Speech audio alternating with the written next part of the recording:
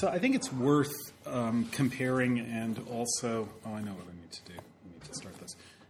Comparing and also contrasting Rochester with Dryden. But I thought maybe I'd ask you to do that first. So what did you think after reading all that Dryden? What did you think about reading Rochester?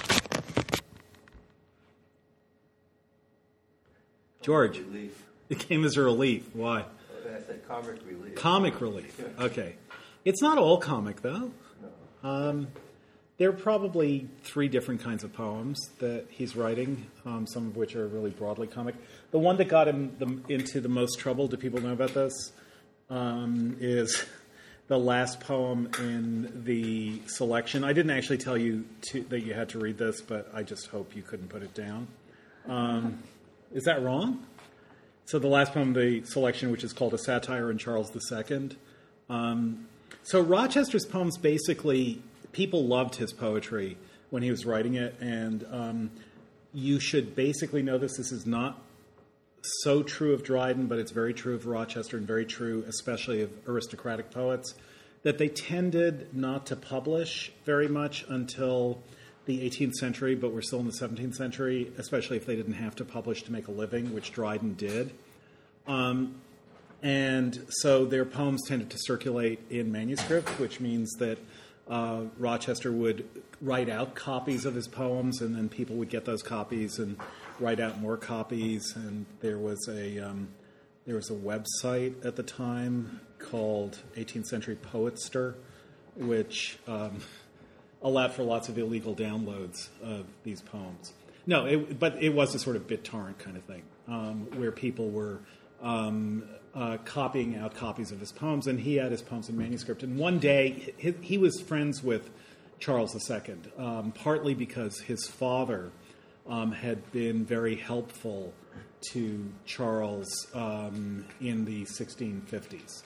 And so one day, Charles actually asked him for a poem. The story goes that Charles actually asked him about a poem that he'd written, and he was a little bit flustered, and he thought he had the poem on him. And he dug into his pocket, and he pulled out what he thought was the poem that Charles was asking for. But unfortunately for him, he gave him a poem he was working on, namely the satire on Charles II, which is the last poem in the selection. And if someone whom you were being really nice to, and whom you liked a lot and who professed to like you a lot, if you find out that they'd written this poem about you, you might be a little bit perturbed. I think Charles wasn't overly perturbed by it. And apparently they made up afterwards. But Rochester it wasn't the happiest incident in his life. So that's the one.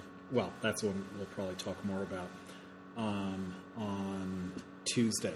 We're doing Rochester today, and then Tuesday, and then it's on to Pope. But so you get poems like the satire on Charles II, which are as dirty as it's possible to imagine. You get poems which are actually kind of beautiful as songs. And the probably the best example of that in this selection is the first poem in the selection, Love and Life, a Song. And then you get poems which are, so those are, let's say, Rochester's cleanest poems. The satire on Charles II is probably, it's actually not his dirtiest poem by a long shot, but it's probably the dirtiest poem that anyone gave a sitting monarch whom he claimed to be friends with about that sitting monarch. I feel that I can say that without much fear of contradiction. And then there are pretty bitter poems like the satire against reason and mankind, which is probably what we'll talk about today, and which was the poem that was made him most famous and the poem that was most copied out and talked about. And then there are poems that are suggestive but not dirty. And an example of that is Against Constancy, which, depending on how you read it, you can read as a dirty poem or not. But the satire against reason and mankind, how would that compare to Dryden's philosophical poetry? How would you think of Rochester as writing in the mode or against the mode of Dryden? Rochester and Dryden admired Rochester, but then he thought, apparently mistakenly, one day Dryden was attacked, basically mugged, and he thought that Rochester had actually paid the muggers to do it to him because Dryden had written some stuff saying that Rochester was a little bit scurrilous. It seems not to be true. It's the evidence that it was Rochester doing it seems to have been misread. So it probably didn't happen, but there was also tension between Rochester and Dryden on the basis of that. And you can see that obviously there are a lot of ways they're very different. How would you compare the satire against reason and mankind with Dryden? What are similarities, what differences? Yeah. I thought Dryden's poetry was a little bit more distance from his emotions. Mm-hmm. He would be kind of not chronological, but setting something up, but not as much of what Rochester was doing. I think when Rochester says, "Oh, that creature man," he sounds very bitter and angry in it. Whereas Dryden is definitely a little more different. Okay, good. Yeah. Okay. You may feel that that you're actually getting fairly deeply into Rochester's unfiltered emotional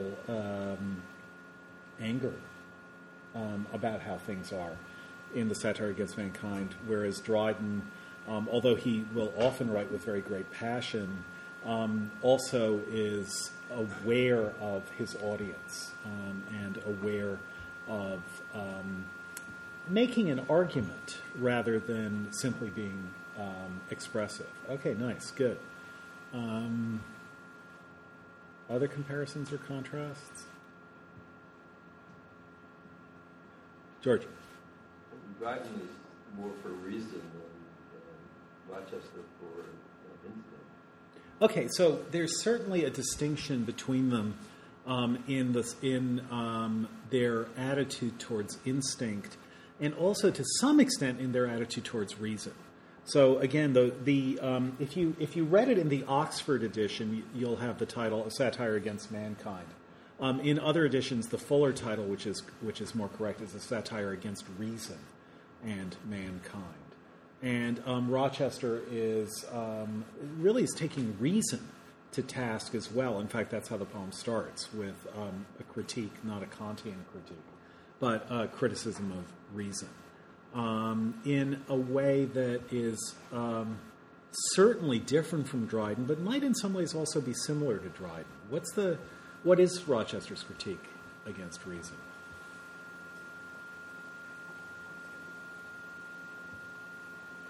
Yeah.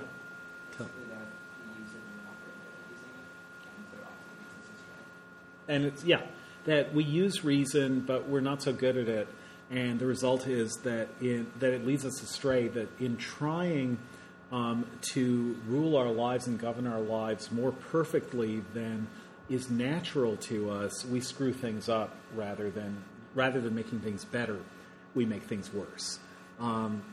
And that we do have natural instincts and natural ways of behaving, and we should follow those natural instincts and natural ways of behaving.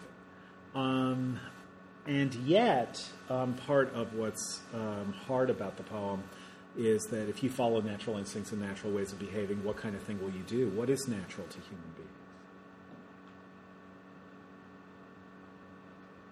Yeah, Liz. Betrayal and treachery. Yeah, that we're the only animals who betray and are treacherous without an instant need for it. At one point he says, out of wantonness. He then tries to figure out where that comes from, why we're like that. But he does say that is our instinct. We have an instinct for betrayal and treachery. So how to follow instincts in a way that's okay, well, that's another question as well. I think what we should do is, we probably have time for this, is basically to go through the poem. Just by way of a general remark about the variety of poetry that Rochester writes, which is something that we saw somewhat in Dryden, who writes really wonderful comic verse that verges on the obscene, as in McFlecknoe, loads of shit blank almost charged the way, almost choked the way, but also writes very serious philosophical poetry, and also writes pretty much every kind of poetry you can. You will see in Pope someone who is extraordinarily gifted as a comic poet, and attempted and thought that his most important work was his philosophical poetry. You'll recognize a lot of famous sayings from Pope's philosophical poetry, especially from the essay on man. A lot of that will be familiar to you, even if you've never read it. There are a lot of lines in it that will be familiar to you. To Byron, 100 years after Pope, who revered Dryden, I've mentioned this before, revered Dryden and Pope, and who also wrote very serious poetry and also very obscene poetry and very wonderful comic poetry. And there's no question that Byron's greatest poetry is his comic poetry. And then even to people, not poets, but to writers like the Marquis de Sade, who in a way you should think of as setting the issue really interestingly, because what happens, I don't know if any of you have read any of Sade's novels, they get boring after a few pages, but because basically the same thing happens over and over again, which is that there's some incredibly inventive sex scene forced upon an innocent young woman or an innocent young man, or various groups of innocent young women and men. But that always happens when there's some figure in power who arranges for some rape or coercion into sex. But what will usually happen is there'll be a conversation in a Sade novel, and the conversation will either end up with a guy saying, okay, now you have to have really bizarre sex that you've never even thought about with all these people, or the conversation will turn into a philosophical argument about the nature of humanity and whether a good God could possibly have created the world as it is. And there's a sort of fight or flight moment. There's something, some of you guys may know the term catastrophe theory, which is a branch of chaos theory, and it's basically where you're in a situation which can break one or the other, or sometimes more than two, but let's say in two radically different ways. So the standard example of this is fight or flight. That is that a dog is very upset and its hair is standing on end and it's kind of growling and looking like it really hates this situation. And then if you push that situation a little bit, the dog will do one of two things. It'll either attack you or it'll run away.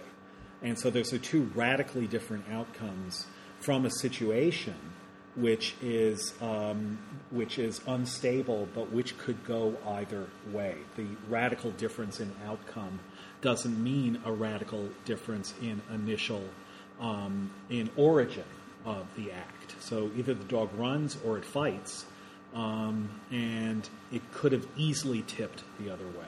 So in Sade, you either get really, really athletic and appalling sex, or you get a long philosophical argument. And the philosophical arguments and the sex scenes both tend to go on for about 25 pages. So they tend to be about the same length. And so structurally, they're sort of where these things eventuate. Whatever they are, this is what they get to. Long philosophical argument or long sex scene.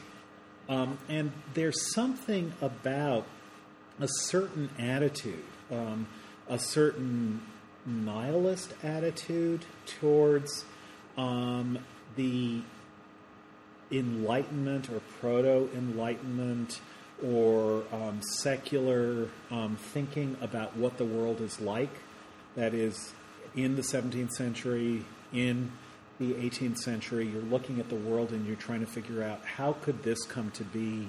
How could people turn out to be this way if we give an account that has nothing to do with original sin or with religious deprivation, and just look at human beings as natural entities like all other entities in nature?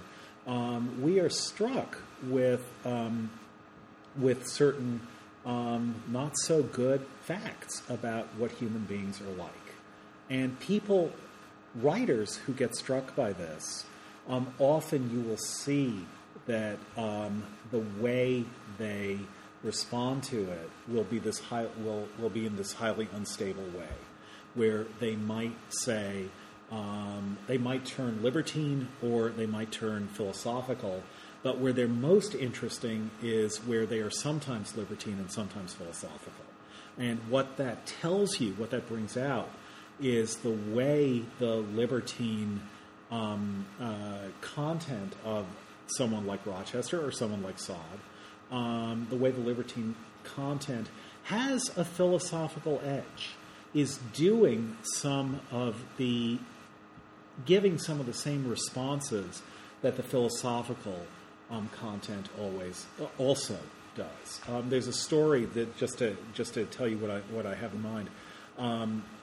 Roman Jakobson tells a story about Pushkin, who is a contemporary of Byron's, and also wrote some very serious poetry and some very libertine poetry. And he wrote a poem. Do people know who he is? Alexander Pushkin? Pushkin? No? He's quite a character, but he existed. He's like the Russian Shakespeare, yeah. The other person who's like the Russian Shakespeare is Tolstoy. But yeah, Pushkin is one of the I think by common acclamation regarded as one of the two absolutely gigantic Russian writers, Tolstoy being the other one. So Roman Jakobson, the 20th century literary theorist and linguist and various other things, was very interested in the fact that Pushkin wrote a sonnet, a highly idealizing sonnet about this woman he knew. I think her name was Anna Pavlovna. And it was basically the sonnet about how she's untouchably great and up in the stars and up in the heavens and how wonderful she is. And it turned out that his journals, which were published in the 20th century, that basically the same day he wrote this sonnet of his absolute adoration for this untouchable woman, he wrote in his journals that by the grace of God I had Anna Pavlovna last night. And he goes into some detail apparently in the journals about what their sex was like and how good it was. And what Jakobson says, this is why I bring it up, is that you shouldn't think that the journal is telling you the truth of what Pushkin thought and that the sonnet is just some gussied up and hypocritical high culture praise of her. And what Jakobson says is, had Pushkin been a 20th century writer, it might well have been the case that he would have published what he now confined to his journals, and he would have been too embarrassed and have only written in his journals the sonnet that he published. That for a 20th century writer, the 20th century writer might very well write that sonnet about a person he just had sex with, but kept it private, because that would be the thing that was too private to share with the world. And I think you should keep that in mind when you read Rochester. That is, that it's as important to interpret the scandalous or obscene poetry as a mask or as a mode of his thinking through the philosophical things that his view of human life kind of pressures him to think through. It's as important to do that as to look at the apparently more serious poetry and see whether there are obscene jokes or hints or whether it's just gussied up libertinage. The distinction is not one where one is true and the other is false. They are both symptoms of a same attitude or a same take and stance and response and reaction to the fact of human life and what it's like to be a human. So, I mean, just since it's just worth looking at that first poem, Love and Life, as song, and maybe keep that in mind as something that Rochester, in one way or another, is always exploring. So this is the first sheet of the Xerox, if you have it. It's, all my past life is mine no more. The flying hours are gone, like transitory dreams gin o'er, whose images are kept in store by memory alone. Whatever is to come is not. How can it then be mine? The present moment's all my lot, and that, as fast as it is got, Phyllis, is wholly thine. Then talk not of inconstancy, false hearts, and broken vows. If I, by miracle, can be this livelong minute true to thee, 'tis all that heaven allows. The great melodramatic filmmaker Douglas Sirk took the title of one of his movies, surprisingly, from this last line, all that heaven allows. So think about, this poem is a little bit surprising, because it starts out philosophically. The past is gone forever. Where is it? It's nowhere. It's like a dream. All that's left, if anything is left, are its images, and they're kept only by memory. They don't exist. And the future doesn't exist either. The future may one day come into existence, but then it will do so only momentarily and then be gone. So the past is gone forever. The future doesn't exist at all. And so there's no point in trying to claim that you own the future. Whatever is to come is not. How can it then be mine? The present moment's all my lot, so all there is the present, and that as fast as it is got. And what you're expecting at that moment is him to say that as soon as you get the present, it disappears. That is the standard thing to say, and by the time we get to line 9, he's making a deep but fairly standard observation. That the past is gone, the future doesn't exist, and the present is of absolute ephemerality. The present only exists instantaneously and is gone forever. So you're expecting something like, whatever is to come is not, how can it then be mine? The present moment's all my lot, and that, as fast as it is got, is gone like drops of wine, or something like that.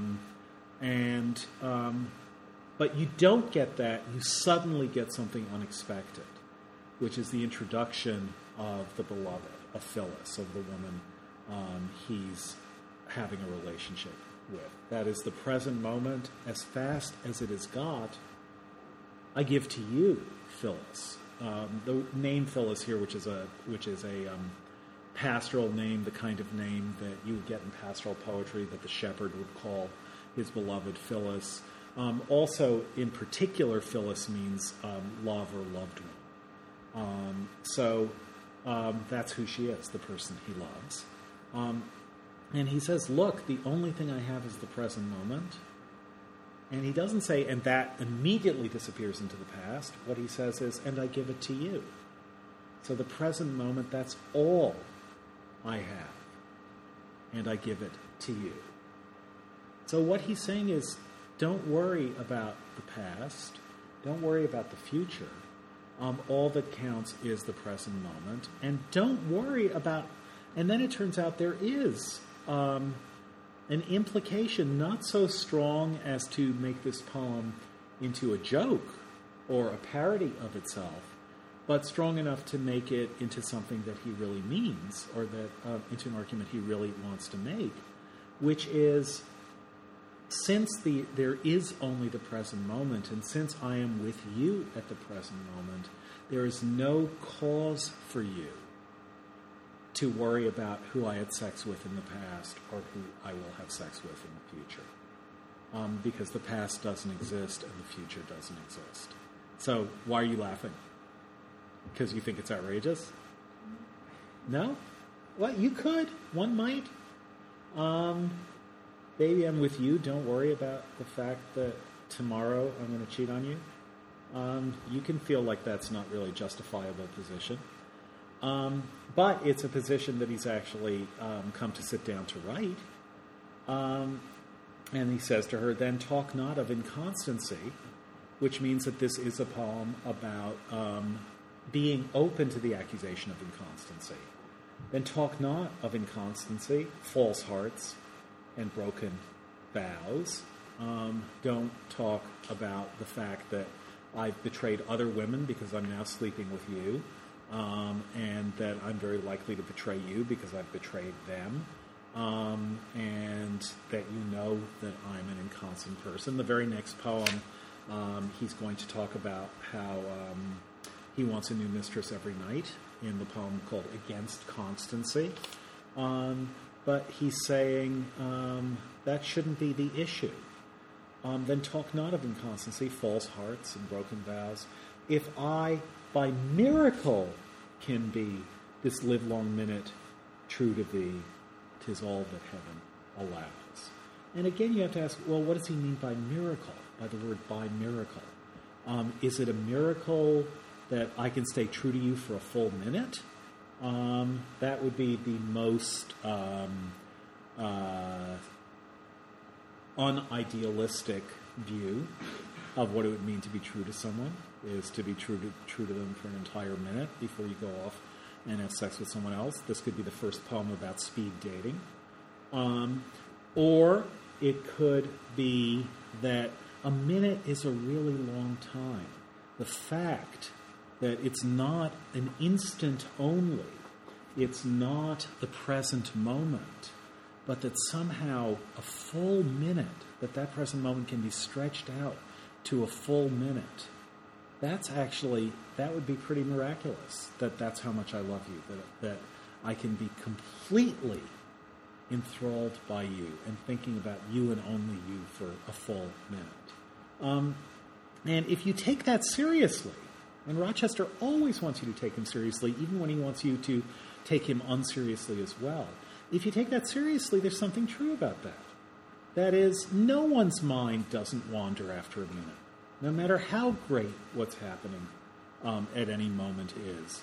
A full minute, that's a long time for your mind not to wander. And what he's saying is, but look, I'm actually being philosophically serious here, and I'm saying I can really imagine thinking only about you for an entire minute. And that looks like it's scornful and minimalist, but think about it the other way. Think about that as, if that's literally true, that's actually pretty impressive, to think about only one thing for a minute.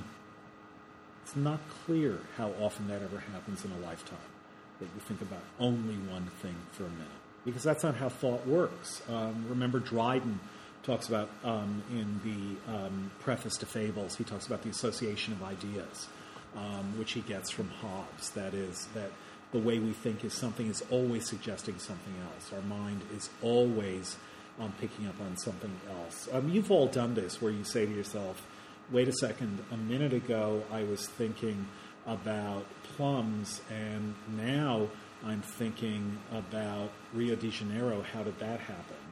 And then you trace back a minute's worth of thoughts, and it turns out that your mind was like all over the world. Like in that, is it the Family Circus, which sometimes shows the footsteps that the little kid does? His mother says, go get the ball out of the yard, and then there's the little ... of his footsteps as he... Is that the Family Circus? Yeah.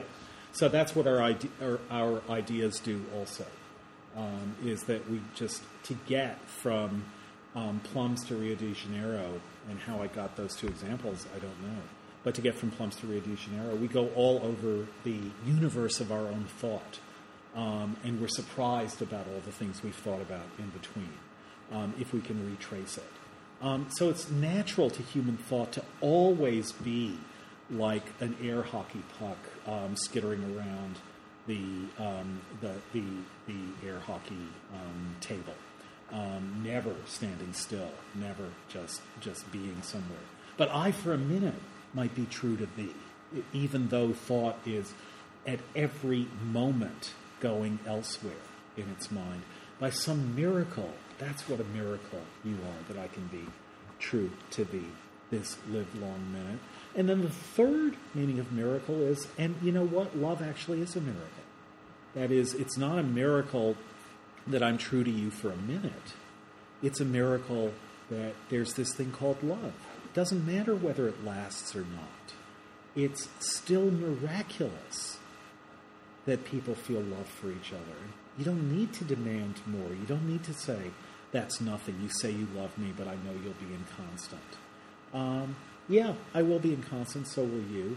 But that's not the issue. What the amazing thing is that there's love to begin with. And I think that third idea of miracle, you're supposed to think of all three. But the third one, in a way, is the one that you're supposed to come to last, but with most pleasure. Love really is a miracle. So then talk not of inconstancy, false hearts, and broken vows. If I by miracle can be this livelong minute true to thee, 'tis all that heaven allows. That's heaven itself, or all that heaven will permit on earth, because it's so much like heaven itself.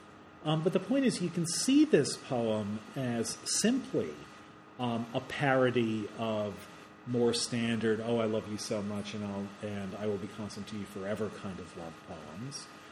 But if you only see it as a parody, you'll miss the other possibilities, which I think are even more important in the word miracle. I think he wants that word stressed, and he wants the poem to fall on that. Yeah. Another possible meaning looking at miracle can have been that in the first stanza,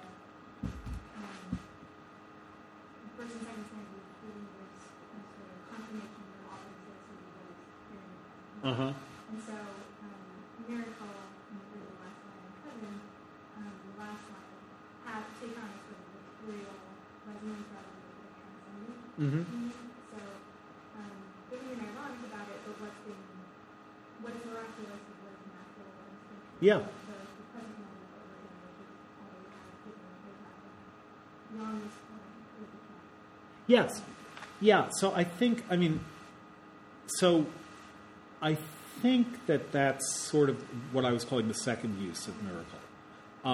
That is, but you're right to stress that that's a miracle in the material world. When I guess what I should say is that Hobbes and his idea of the association of ideas, Hobbes is the great materialist philosopher. Hobbes thinks that the brain is actually, or the mind is actually the brain, and the brain is actually like a gel that vibrates. And the reason our thoughts are always changing is the vibrations just kind of go bouncing around in this 2.5 pound bit of jelly in our heads, and it's this constant just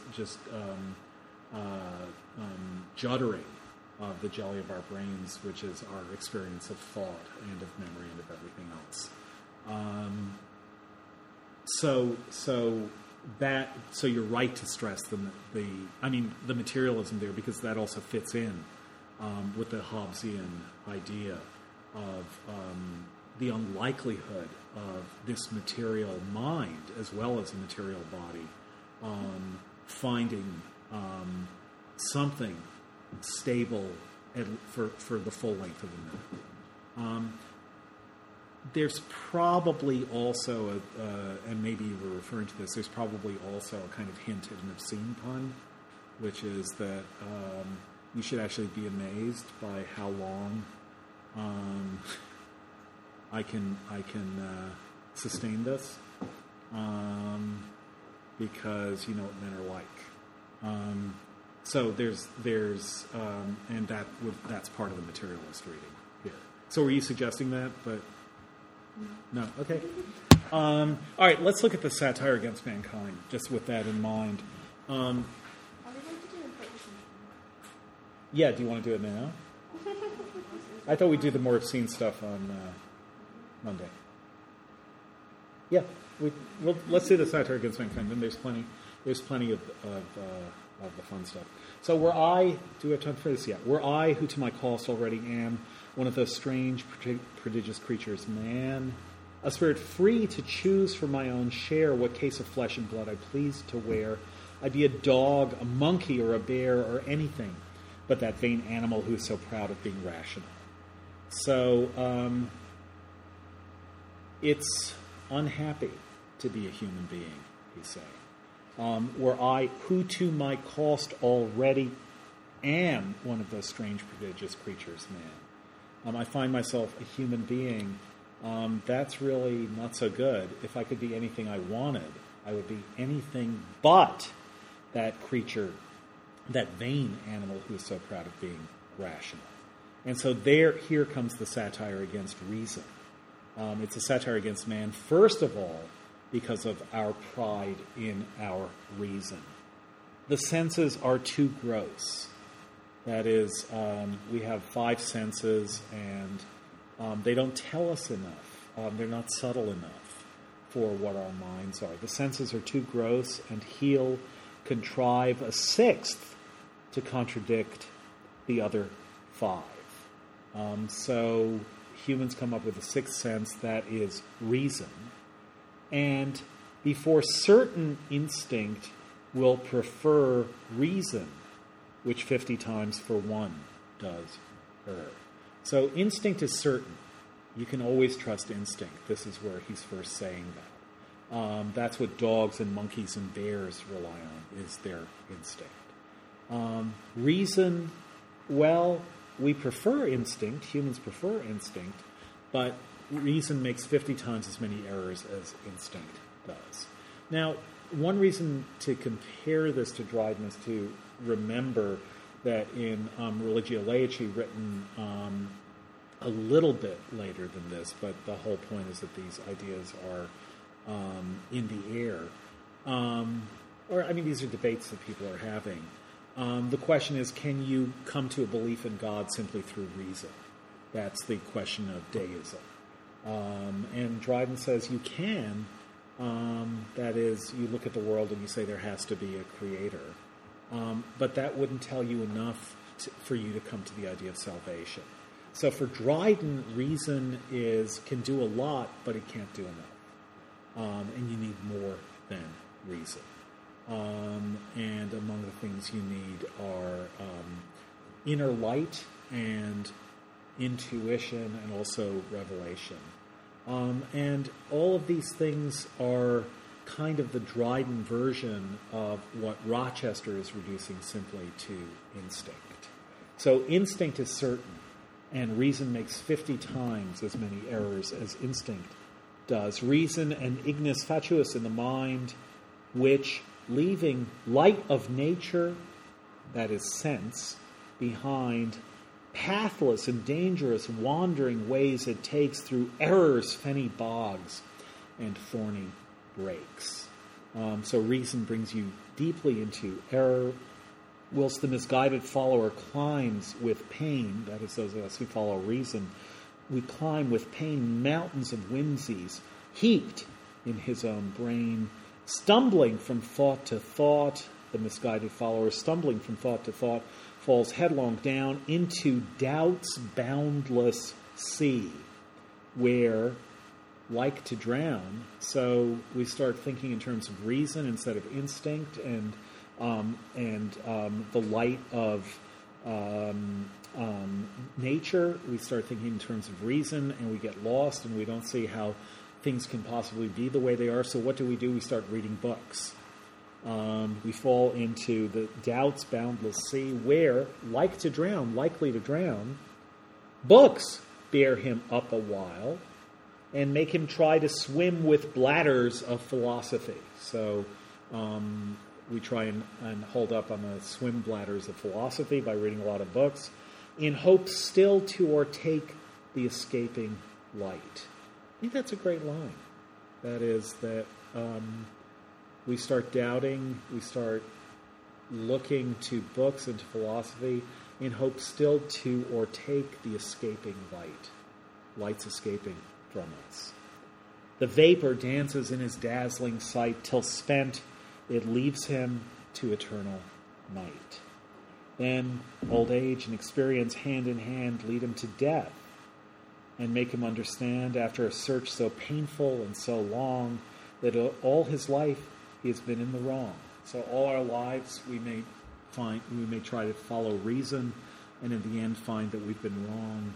Huddled in dirt, the reasoning engine lies, who was so proud, so witty, and so wise. So reason alone brings us to the grave, and brings us to the grave hopelessly.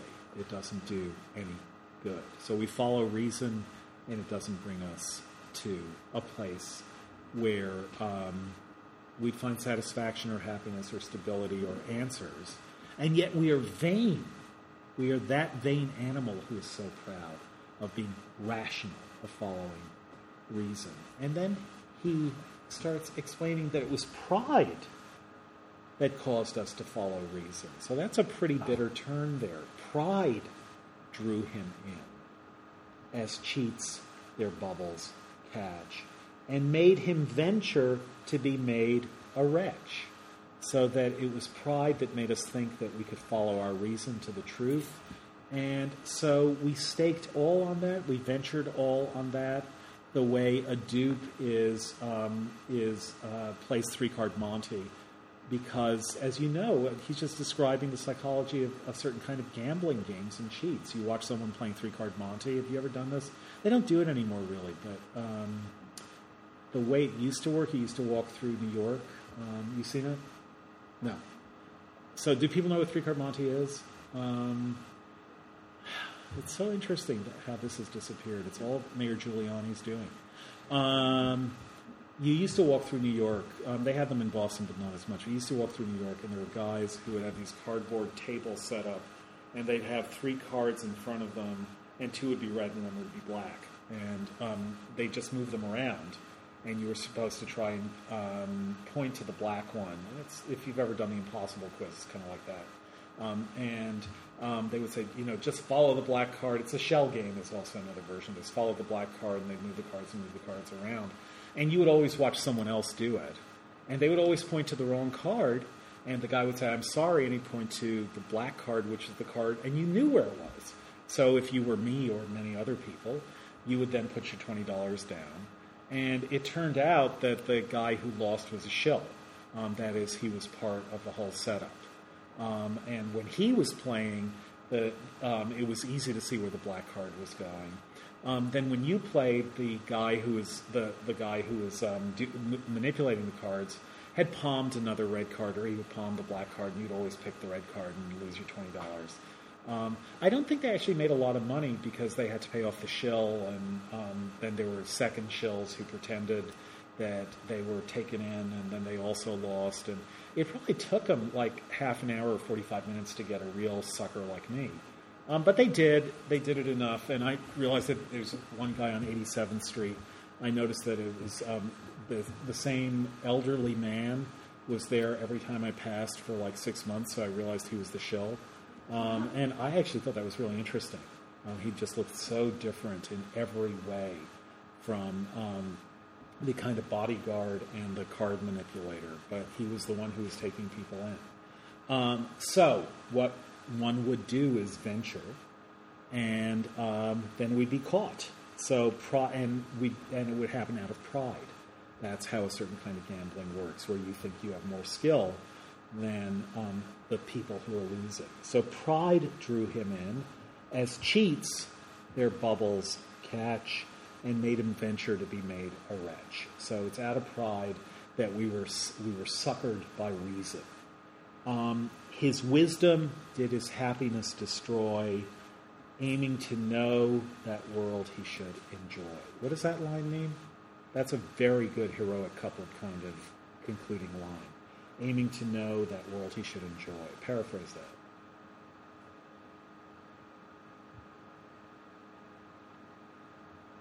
Liz.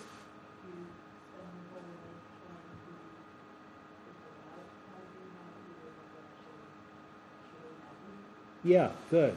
Yeah. So I guess in one of those things where it's unreachable, but you can't, because of losing the truth and because of other ways faster than that.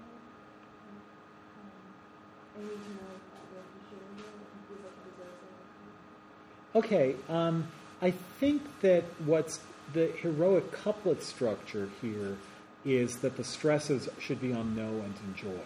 That is, so that the mistake that the reasonable person makes is there are two attitudes you could have towards the world. You could have the attitude of knowing it. You can choose between knowing it and enjoying it. And what the wretch does, what the sucker does, what the bubble does, is he chooses knowing the world that he should instead choose to enjoy. So the should there is he made the wrong decision. Aiming to know that world he should enjoy.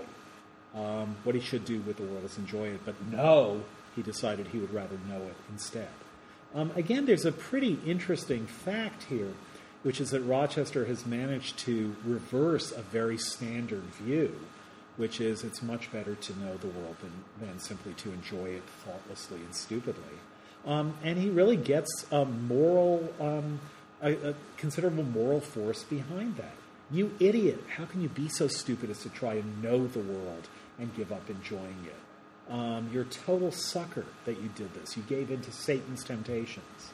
And wit was his vain, frivolous pretense of pleasing others at his own expense. So here wit is starting to mean both the high class or high level version of wit, which is knowledge, but also it's starting to turn into wittiness, into quickness or cleverness.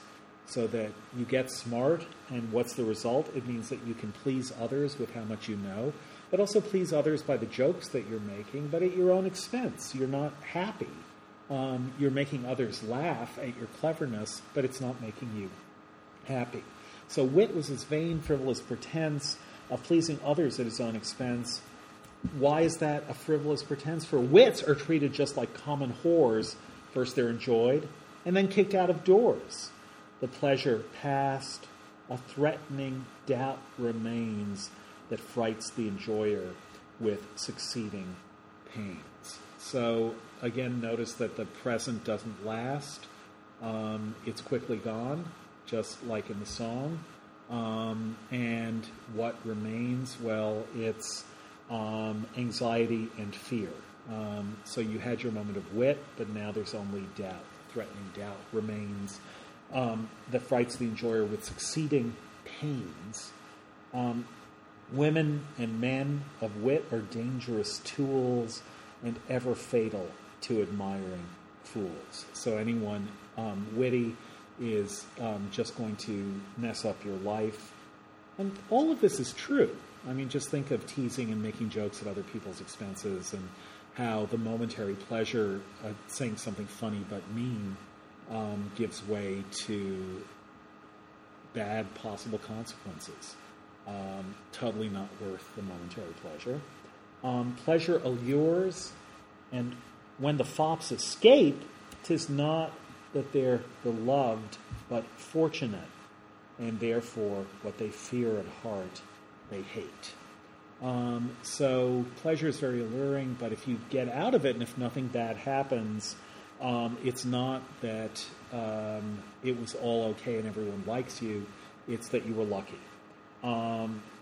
And so people fear the results of their own wittiness, or they fear the results of hanging out with witty people who may turn their wit against them. And if they do escape, it's pure fortune, and in the meantime, afterwards, it will fill them with regret and hate. And again, this is an experience we've all had, right? Finding someone very entertaining and witty, and then kind of being pissed off at them afterwards.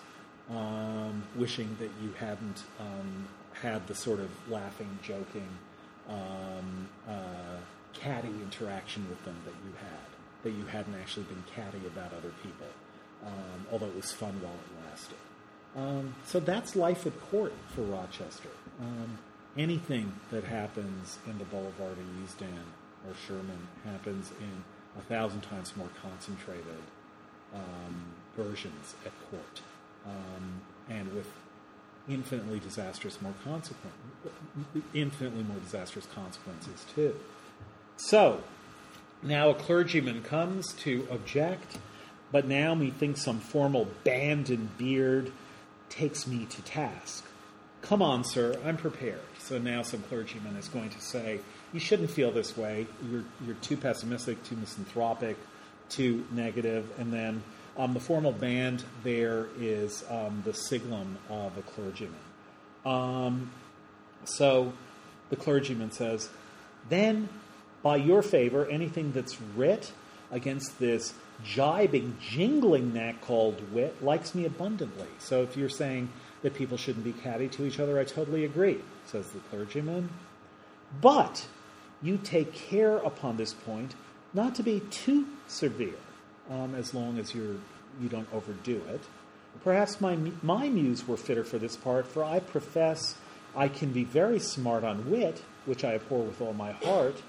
I long to lash it in some sharp essay, but your grand indiscretion bids me stay and turn my tide of ink another way. So the clergyman says, I agree with you about catty wit, nasty wit, low wit, and I would have written the same thing myself, but I see that you're so misanthropic that instead of spending some time now writing against catty, nasty, low wit, I think I have to write against the other stuff that you say. So the clergyman goes on. The clergyman that Rochester is imagining will respond to him, goes on. What rage ferments in your degenerate mind to make you rail at reason and mankind? So why are you railing at reason and mankind? Blessed, glorious man, to whom alone kind heaven and everlasting soul has freely given, whom his great Maker took such care to make that from himself he did the image take, and his fair frame and shining reason dressed to dignify his nature above beast. So here's the defense of reason and of nature, that it makes us godlike. I mean, reason and our greatness is it makes us godlike. We're beyond nature. Reason, by whose aspiring influence we take a flight beyond material sense. So there's the material world that Tina was pointing us to. We take a flight beyond material sense, dive into mysteries, then soaring, pierce the flaming limits of the universe, search heaven and hell, find out what's acted there, and give the world true grounds of hope and fear. So the clergyman has a pretty eloquent defense of the higher reason and of the transcendent ideas and insights that it makes possible. And that last line, and give the world true grounds of hope and fear, doesn't mean reason to hope and fear. It's not like, yes, now we should hope and we should fear, but rather the true things that we should consider when we are thinking about whether to hope for something or whether to fear it. That's probably not so great a difference, but just it's in metaphor we say, I'll give you grounds for fear, or I had no grounds for fear when she came in. But here you have to see that it's rather premises that we can consider. Yeah.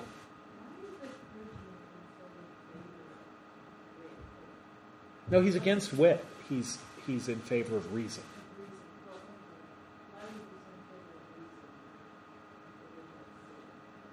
Yeah, because he's more in the deist mode.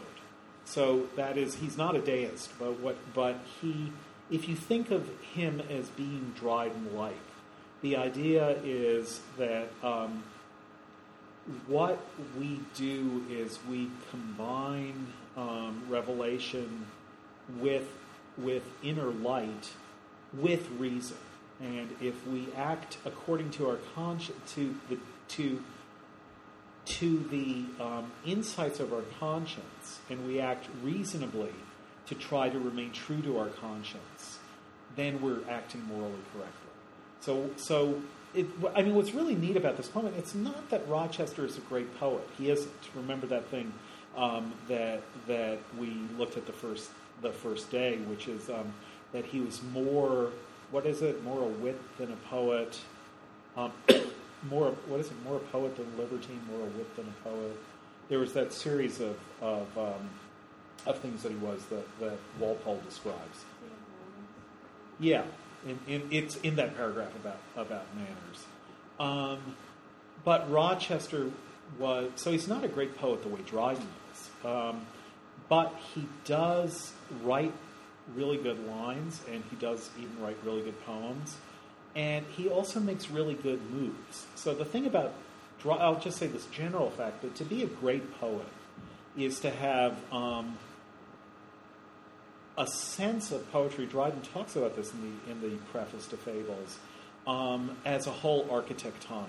That is, the whole structure of the poem really matters. It's not just that you write good lines. It's that you put everything together. That you put, if you're writing narrative poetry, and all poems are in one way or another narratives, the narratives are good as narratives, no matter what words they're told in.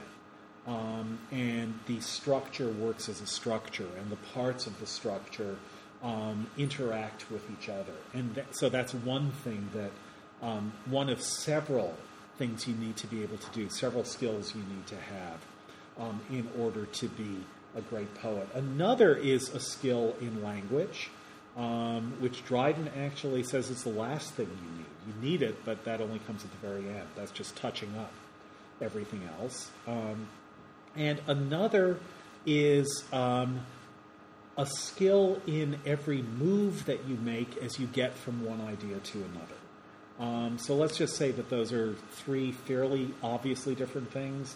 Do people accept that? That there's the structure of the whole, is the macroscopic or macrocosmic thing. There's the structure of individual lines, which would be the microcosmic thing. And then there's a way on the middle level that you move from one part to the next part when you're talking about the whole. And you could call that as occurring on a discursive level, how an argument is made, how a transition is made from one part to another. This is all first-year writing also. That is, you have your thesis, but you also have different paragraphs, and you have transitions between paragraphs and between sentences, and then you also have whether the sentences are grammatical. This is the poetical version of that. So what Rochester doesn't really have is the macroscopic architectonic. That Dryden does have, and Rochester doesn't. No one really reads Rochester to think, oh man, this poem, let me just describe what this poem says in the broadest possible terms. The broadest possible terms are not where Rochester is interested. But what he does have are really good lines and couplets, and really outrageous lines and couplets. And the other thing that he has is really good transitions, really good ways of pushing an argument from saying one thing to saying something different through a sleight of hand, through a really good move. So the move that he's making here is essentially to say reason leaves us unhappy. It's the very sharp use of our mental powers, but the very sharp use of our mental powers is simply being witty, and wittiness is nothing but cattiness. And then the clergyman comes and he says, look, I agree with you about cattiness. I'm against that, but that's not the only thing that reason is.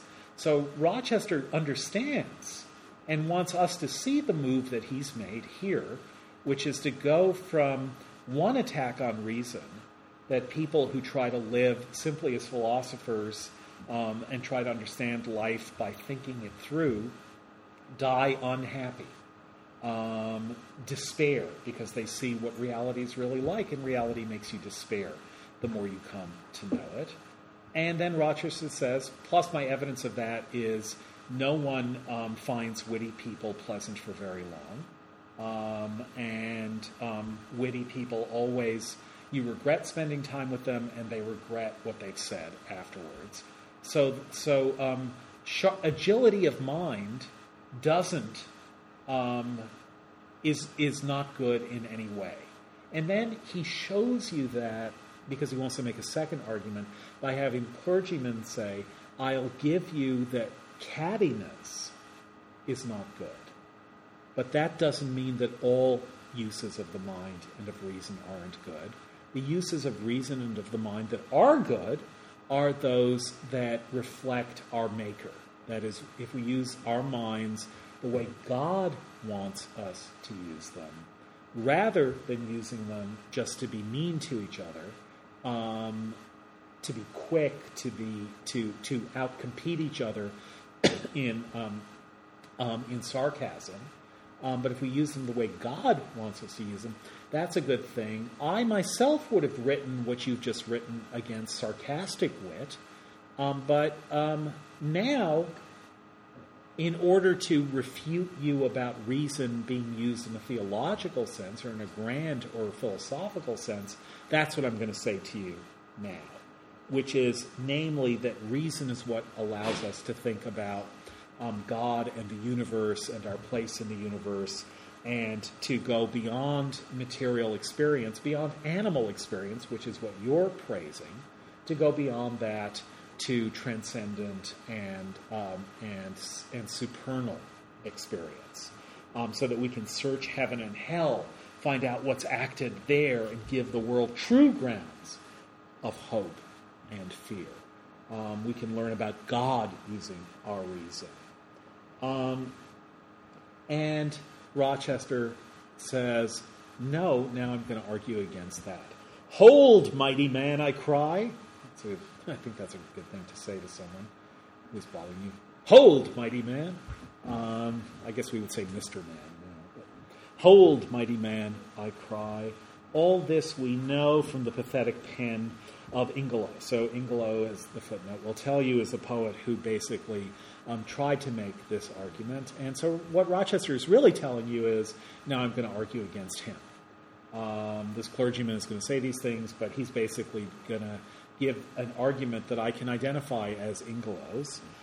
We know it from Patrick's Pilgrim, from Sibb's soliloquies, and 'tis this very reason I despise. So here's the move he's made. Out of a not particularly controversial attack on cattiness, on high school meanness, he's now going to attack the use of the mind that discourses about God.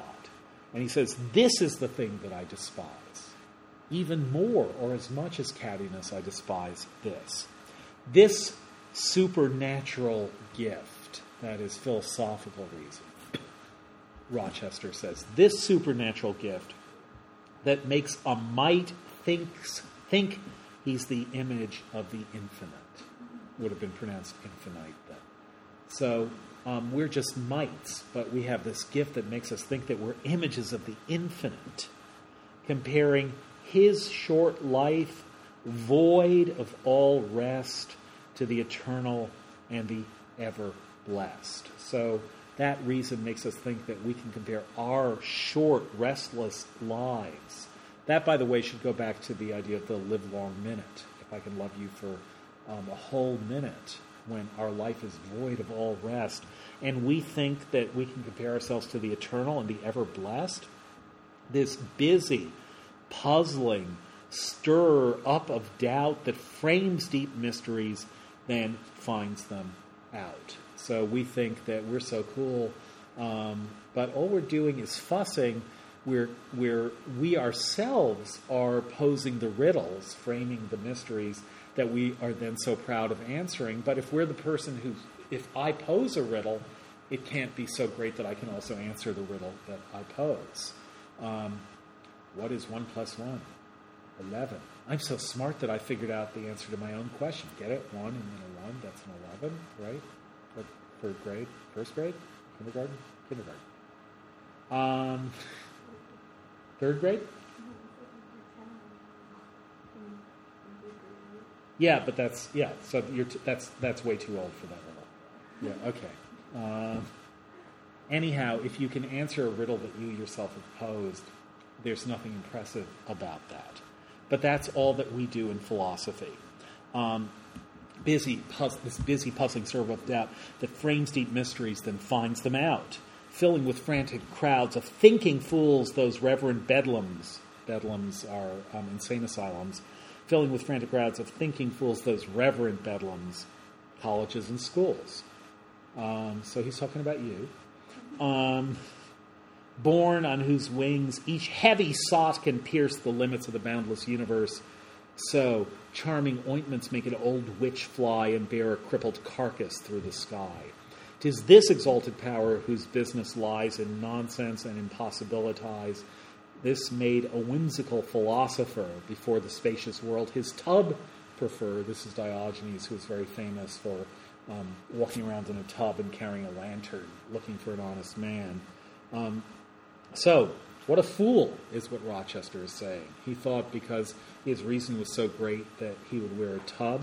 Or maybe he was just disgusted by human beings who believed in their own reason. Or both. And we have modern cloistered coxcombs who retire to think because they have naught to do. So here are all these people who think they're so great because they're thinkers, but it's because they don't have anything to do. And then he gives his view. What is thinking for? Thinking is for action. This is a repetition of the idea that the world is to enjoy rather than to know. But thoughts are given for action's government. Where action ceases, thoughts impertinent. Our sphere of action is life's happiness, and he who thinks beyond thinks like an ass. Thus, whilst against false reasoning I inveigh, I own right reason, which I would obey. So there is a right use of reason, and I would obey that. Not philosophical reasoning, which is false reasoning, but practical, what would now be called practical reasoning. Reasoning about what to do and how to do it.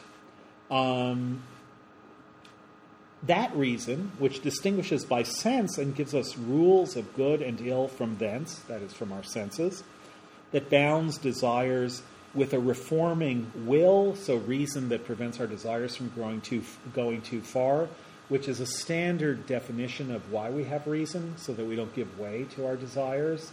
But then he's going to explain that as being somewhat different in his viewpoint. That bounds desires with a reforming will. Why? To keep them more in vigor, not to kill.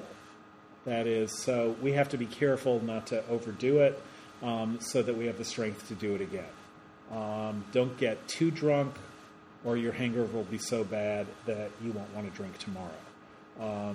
Moderation in all your vices, not because they're vices, but because you want to maximize your capacity for enjoying them. And if you're not moderate, you'll just get too sick, and all that drinking you could be doing tomorrow, you just won't be able to do, and that'll be sad.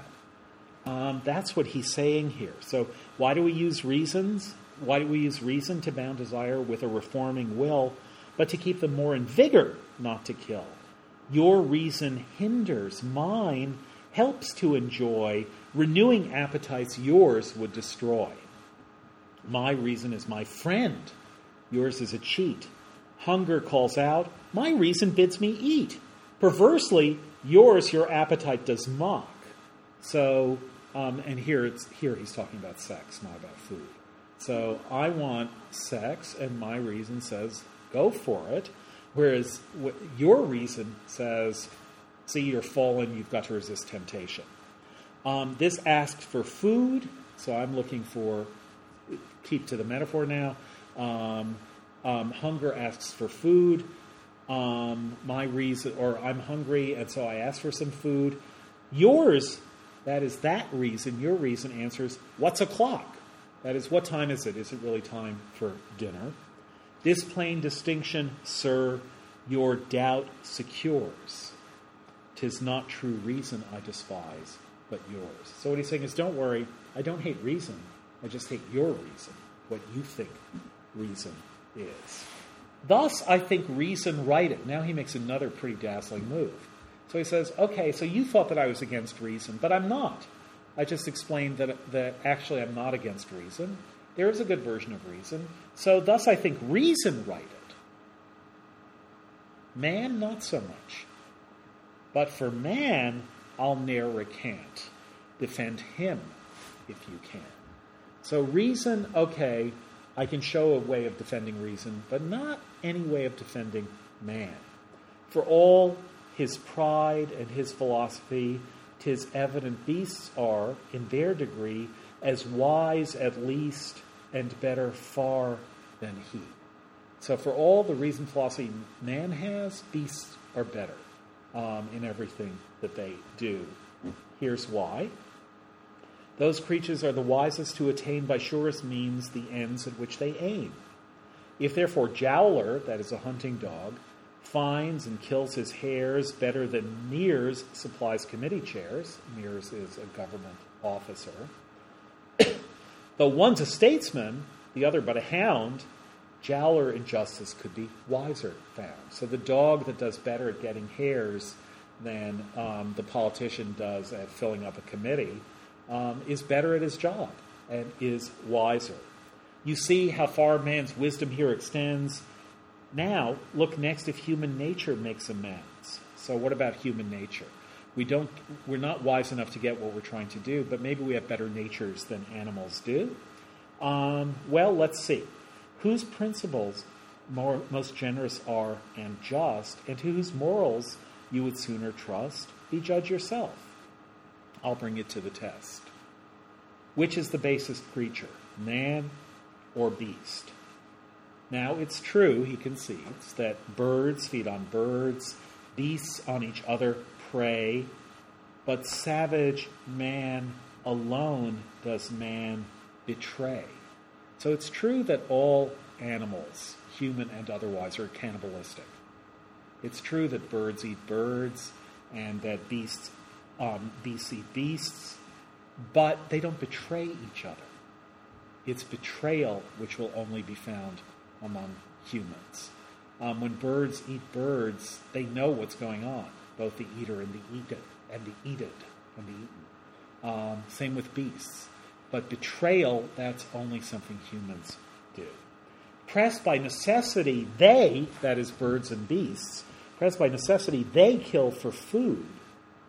Man undoes man to do himself no good.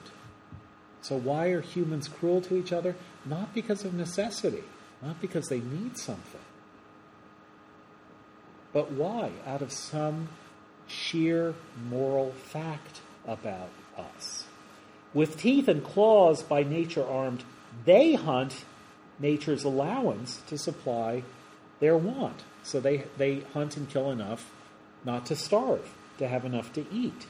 But man with smiles embraces friendship, praise, inhumanly his fellow's life betrays. So it's not that you do stuff because you need it and it's all straightforward and honest. It's inhuman betrayal, hypocrisy, lying, and deceit. With voluntary pains works his distress. We do it, we take pains voluntarily, not out of necessity, which is what causes the beasts who are pressed by necessity, they kill for food. But we, with voluntary pains, work our distress, not through necessity, but wantonness. Again, animals, for hunger or for love, they fight and tear, whilst wretched man is still in arms for fear. Now we get another move, which is that they fight and tear for hunger and for love, which makes sense. We're in a state of constant fear. Why are we in a state of constant fear? Because human beings are always betraying each other for no reason. Because you can't, Rochester is saying, ever know that someone isn't in the process of betraying you. An animal knows. If think about how water holes work, that if the lion isn't hungry, all the other animals drink at the water hole with the lion. They're not afraid of a lion that isn't hungry. The lion's not going to attack them. But humans, they will attack when you see no reason that they might attack you. Now notice he's going back here to this idea of cattiness, of wittiness, that Reason might be okay to tell you how to enjoy life, but human beings, what do? They use their reason and they use whatever talents they have in order to be vicious to each other, and we can't even anticipate when that will be. Therefore, the state of being human is a state of constant fear. And now we can say, and this is what the next part of the poem is going to say, which we'll look at on Tuesday, but read the rest of the Rochester that I stand for you. Now what we can say is, because humans are always behaving frightfully to each other, humans are always acting fearfully. Human life is an experience of constant fear. And the reason we behave so badly is that we're trying to find some way to get out of our fear. This is a Hobbesian view, where the state of all human beings is one of mutual fear, is Hobbes' famous phrase.